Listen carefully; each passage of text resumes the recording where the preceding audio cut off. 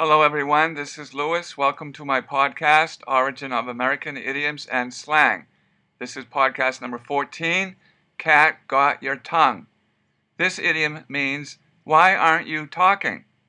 For example, a teacher could ask a student a question and the student remains silent. The teacher could say, what's the matter? Cat got your tongue? Or let's say there's two people in an argument, a boy and a girl, and the boy says something to the girl, but the girl doesn't answer. The boy could say, what's the matter? Cat got your tongue?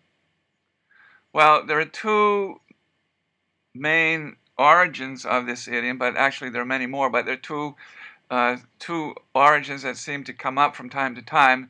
The first one is a origin seems to come from the Middle East several hundred years ago.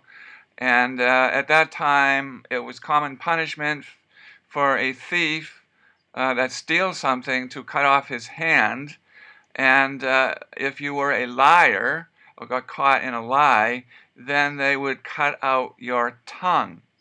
And these parts of the body were given to the king's pet cats as food.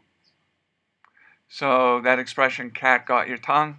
The other origin seems to come from the British Navy sometime during the 1800s, when it was common to punish a sailor by a whip. And this whip could be made of different kinds of material, but it would have little sharp claws on the leather or sharp barbs, similar to a cat's claws, and this was to inflict maximum pain. So once the sailor was whipped several times, he wouldn't be able to talk because he was in such pain.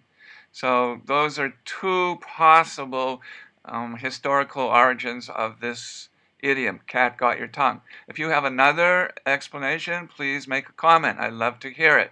If you'd like to have a special idiom research for you, let me know. Make a comment. Any other comments are certainly welcome. So, thank you very much, and until next time. Bye-bye.